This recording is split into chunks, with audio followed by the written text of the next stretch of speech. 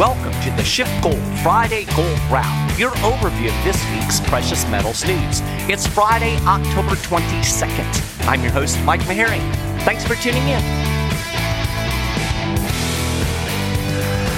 All right, greetings, everybody. So this is going to be a completely different episode. I am not going to be doing an overview of this week's precious metals news. I do highly recommend that you take a little bit of time, go over to shiftgold.com/news and check out the articles over there. That will give you a pretty good overview of some of the news of the week. But this weekend, actually starting on Thursday, I'm going to be attending and speaking at the Mises Institute Supporter Summit over in St. Petersburg, Florida. And logistically, there's no way that I'm going to be able to record an episode of the show on Friday. So I thought, well, what can I do that's evergreen that I can record a couple of days before? And I thought, well, why not do an Ask Me Anything episode? So I solicited questions on our social media channels, got some really good questions, got some kind of weird questions, but got some really good questions that I'm going to run through for this episode of the show. Now, some people take the Ask Me Anything theme a little bit too far. For instance, my friend Jonathan, he asked, what is your favorite thing about me? Yeah, that's a little too personal. We're not going to go down that road. Then there was my buddy Jeff. Jeff wanted to know, is the Friday Gold Wrap on Friday? Yes, that's why we call it the Friday Gold Wrap. Although, maybe that's not such a dumb question when you really get down to it, because as I'm recording this, it's actually Wednesday. So, maybe Jeff's not too far off of the ball. I got some other weird questions, too, that I'm not going to even get into. But let's dig into some of the actually good questions that I got that relate to gold and silver and investing. First question, I'd love to hear a brief explanation of fractional reserve banking and the morality thereof. This is a really good question and not one that I know I've never covered it on the show. I've never written about it for Shift Gold either. And to be honest, I don't think I can really do a brief explanation. It's actually pretty complicated, but I'll try to boil it down. What is fractional reserve banking? Well, that's the system that we have today. And in effect, it simply means that the bank is not required to keep all of its deposits on hand. It only has to keep a fraction of the deposits on hand at any given time. This allows the bank to loan out a large amount of money. Now, let's put numbers on it because that makes it a little bit easier to wrap your head around. Let's say that the bank has $1,000 in deposits. We'll use a really small number just to keep it simple. And let's say that there is a 10% reserve requirement. So that means the bank has to keep $100 on hand and it can actually loan out $900. Fine and dandy up until the point that enough people want to get their money out of the bank who have deposited it, where they go beyond that 10% reserve. So, basically that's the problem that we saw in the early days of America when you would have bank runs. You would have people would panic. They would want to get their money out of the bank. Fractional reserve system, the money doesn't exist. It's been loaned out. And then that is what raises the moral question. Is it right for the bank to loan out money that really technically belongs to somebody else? So this would be in contrast with a full reserve banking system, in which case the bank would be required to have at all times on hand all $1,000. So if everybody came at once and demanded their deposits back, the bank would be able to do that. In that case, the bank could only loan out money on what is known as a timed deposit. So as the depositor, I would have the option of going to the bank and say, I'm going to deposit this, $1,000 and I'm going to leave it there for 5 years contractually. So the bank would be able to loan that out as long as the loan doesn't go beyond 5 years because you've agreed essentially to allow the bank to use your money to loan out. And so Obviously, that's a more stable system. A lot of economists would argue that you need fractional reserve banking so banks can loan money because, in effect, that is a way to expand the money supply. Especially in a Keynesian framework, expanding the money supply is very important because it stimulates the economy, allows people to borrow money, and allows the economy to grow. But then there's the dark side of that, and we see it more directly with the Federal Reserve as it prints money out of thin air. This creates the boom-bust cycle. And fractional reserve banking can also contribute to boom-bust cycles. Again, we saw this in the early days of America before we even had a central bank. So, the morality question, I'm not sure where I fall on that, because on the one hand, you can argue that as a depositor, that the bank is only holding 10% reserves. You are, in effect, taking that risk, caveat emptor, buyer beware. As long as everything is upfront and understood, I don't know that it's immoral for the bank to lend out that money. Now, is it economically healthy?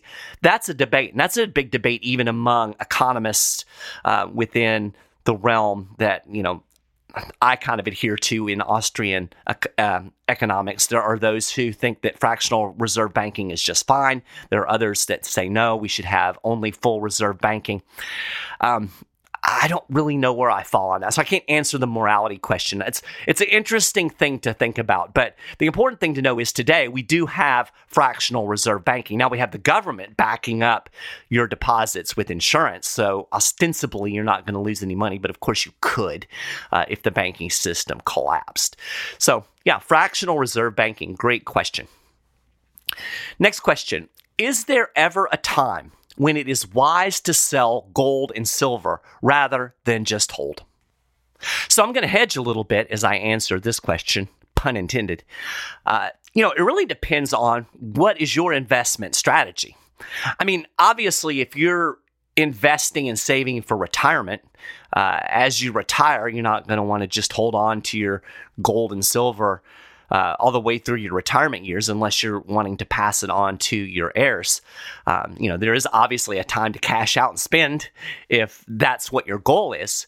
There are a lot of people who like to play the gold and silver market. They like to try to time the highs and the lows and buy low, sell high, and try to accumulate wealth through trading the market. And that's certainly a valid strategy. Personally, I think it's always wise to hold a certain amount of gold in your portfolio as an inflation hedge. Peter Schiff recommends 10 to 15%.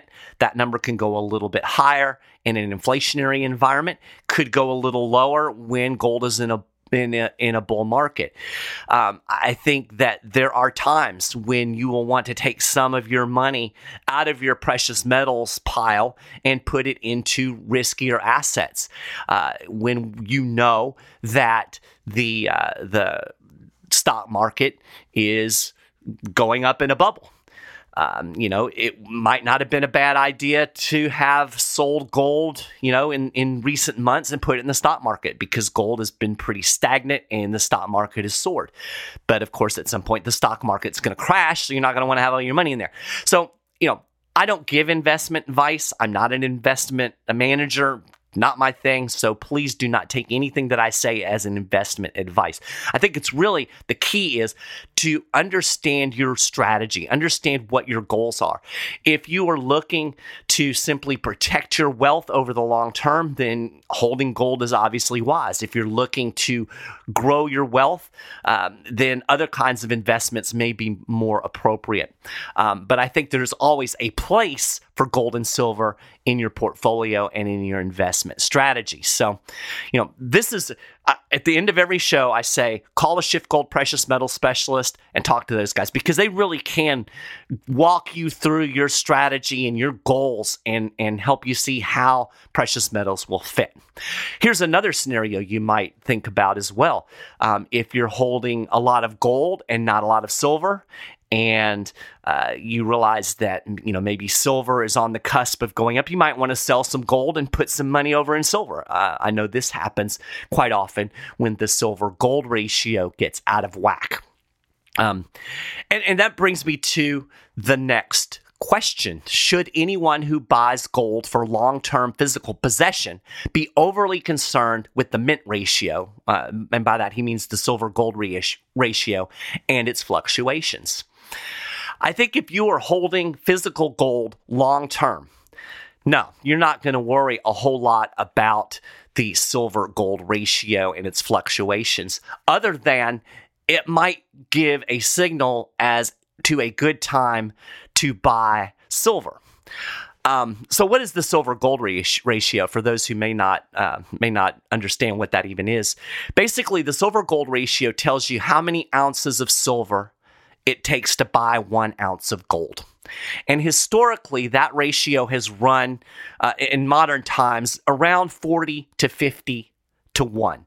So in other words, 40 to 50 ounces of gold will buy you 1 ounce of silver. Now, over the last few years, that ratio has been way out of whack. In fact, a couple of years ago, it got all the way to 100 to 1. So what does that tell you? Well, it tells you that silver is way undervalued historically compared to gold.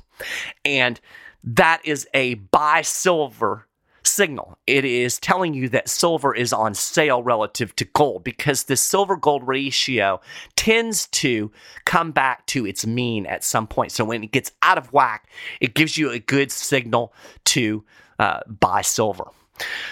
But if you're just holding, then obviously you're not going to worry about it. You're not going to focus on that particular number a whole lot. Now, again, as I was saying before, there are a lot of folks that like to kind of play that silver-gold ratio, and they'll when that ratio closes up, as it did during the pandemic, it went down into the 60s to 1. At that point, you might want to sell some silver and buy gold. When that spread gets bigger and you see that silver is undervalued, then that might be a good time to sell some gold and buy some silver. I know folks actually do that. But overall, I think it's wise to hold both gold and silver in your portfolio. I think generally, I'm not going to give a number. That's an investment question. You might want to ask your broker or ask a SchiffGold precious metal specialist. But it is good to have both metals. They both have their functions. And it's important to understand that silver is more volatile than gold. Silver is going to fluctuate a lot more than gold. But generally speaking, silver and gold will move in tandem. So when gold is in a bull market, silver will generally be in a bull market as well. In fact, interestingly, silver tends to outperform gold in a gold bull market. That silver ratio tends to get wider when you're kind of in a bear market, and then when you get into the bull market, that ratio tends to close up a bit, as again we saw during the pandemic. So, if you're just holding long-term physical possession, wouldn't be overly concerned with that mint ratio or the silver-gold ratio. If you're doing more aggressive investing and looking to buy, then it is a good way to kind of determine how the market is running. Okay, here's a really good question I honestly don't know the best answer to. The question is, in order to mitigate the risk of USD value crashing, should you buy gold-related equities from stock markets outside of the U.S.? For instance, buy Barrick Gold from Canadian or German stock markets. I don't know. That would be a good question for a stockbroker. On the surface, it does kind of make sense. I see what the questioner is getting at. So the idea would be, if you buy on the Canadian stock market, you would be buying in Canadian dollars. And therefore, if the dollar crashes, you're holding this stock in Canadian dollars, you can sell it back in Canadian dollars. So in a way, it's kind of a roundabout way to play the currency markets. I see the idea of it. I don't know what you would look at in terms of transaction costs of investing in a foreign stock market, what the tax rules might be. So I can't really answer that question in a really concrete way because there could be costs that I'm not aware of. But I see the idea of it, and the concept there is smart. Avoiding the dollar at this point probably isn't a bad idea when the Federal Reserve continues to print trillions of them out of thin air, when we're looking at a very high inflation environment, where we're possibly moving toward a stagflationary environment. If we ever did hit a hyperinflationary environment, certainly you would want to be as shielded from the dollar as possible. So could be a good strategy. I don't know the exact answer. Talk to a stockbroker about that so you can be aware of all of the costs and benefits of doing such a thing. Next question. You are now the president. Oh, God forbid. Not a job I would do. But I can only make changes that improve the lives of cats in your jurisdiction. What 3 things would you change to support felines in your community? Look, I know cats. Cats don't want no president. They do what they want, so they don't need me. So I would do nothing. Cats, be free. Cats are the quintessential anarchists. They don't need a president. Next question. I'm invested in gold, but how can I make the best use of it when things go poopsie? I love the term poopsie. It's a really good question. And so my question and response would be, how poopsie are we talking? If we're talking normal poopsie, like right now, I think things are pretty poopsie when you have really high inflation.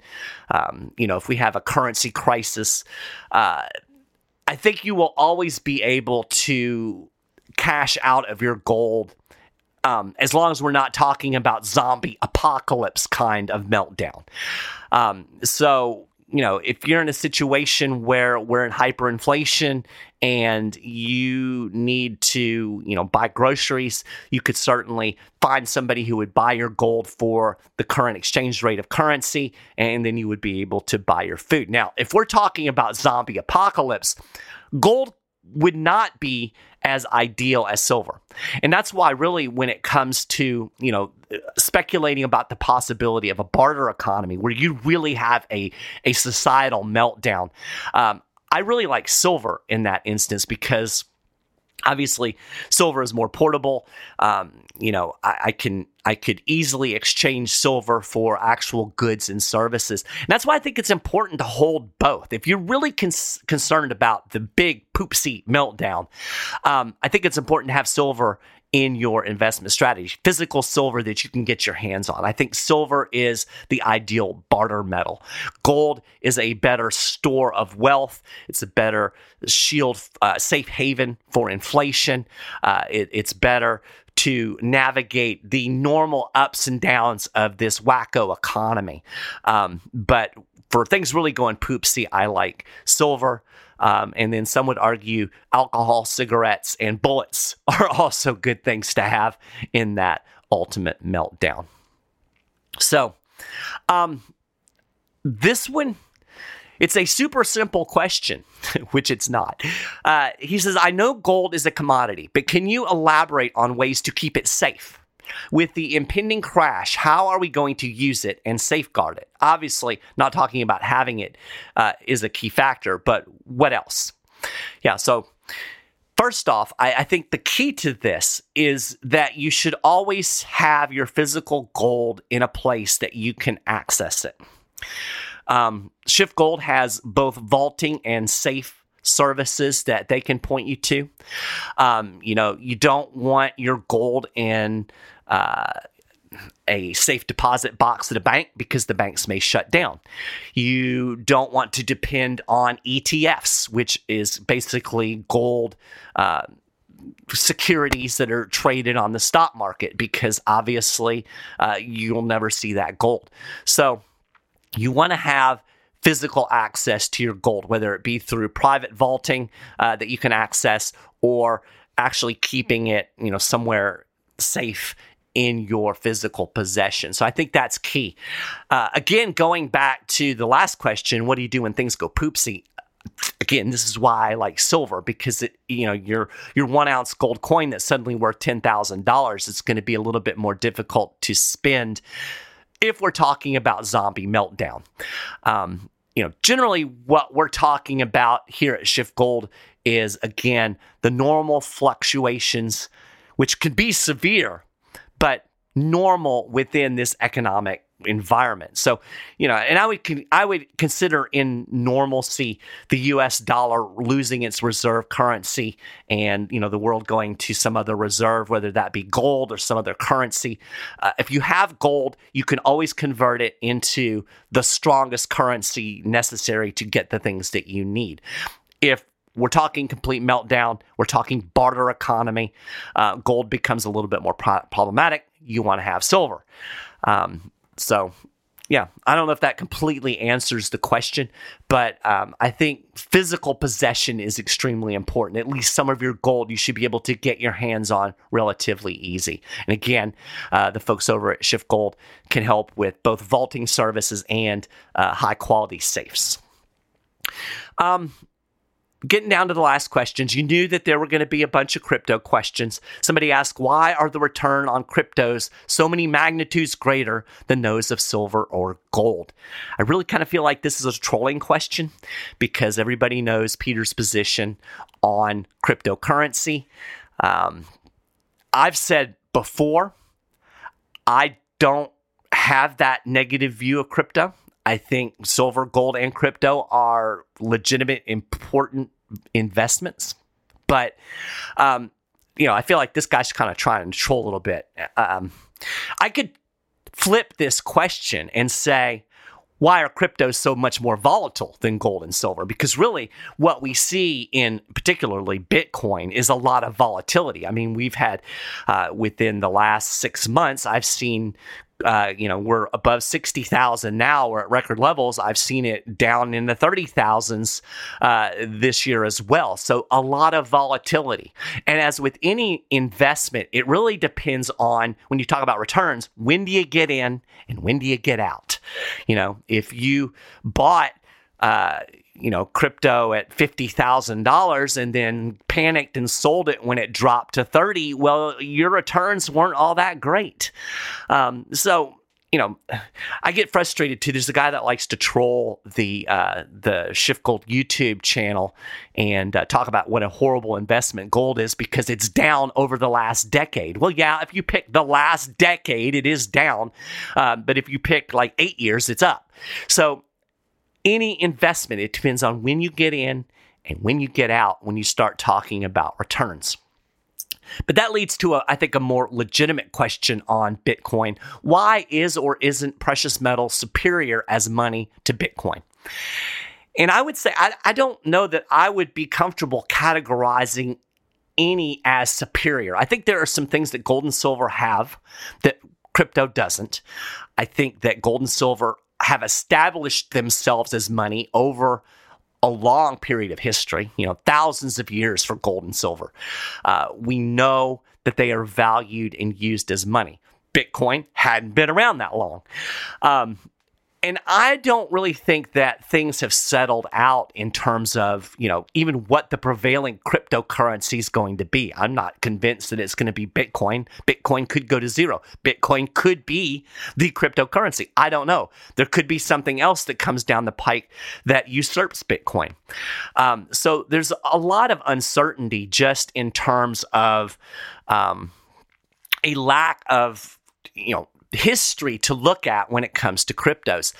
I think that the fact that gold and silver are physical things, I think that is advantageous. Again, we talked a little bit earlier about having physical possession. I cannot have physical possession of Bitcoin.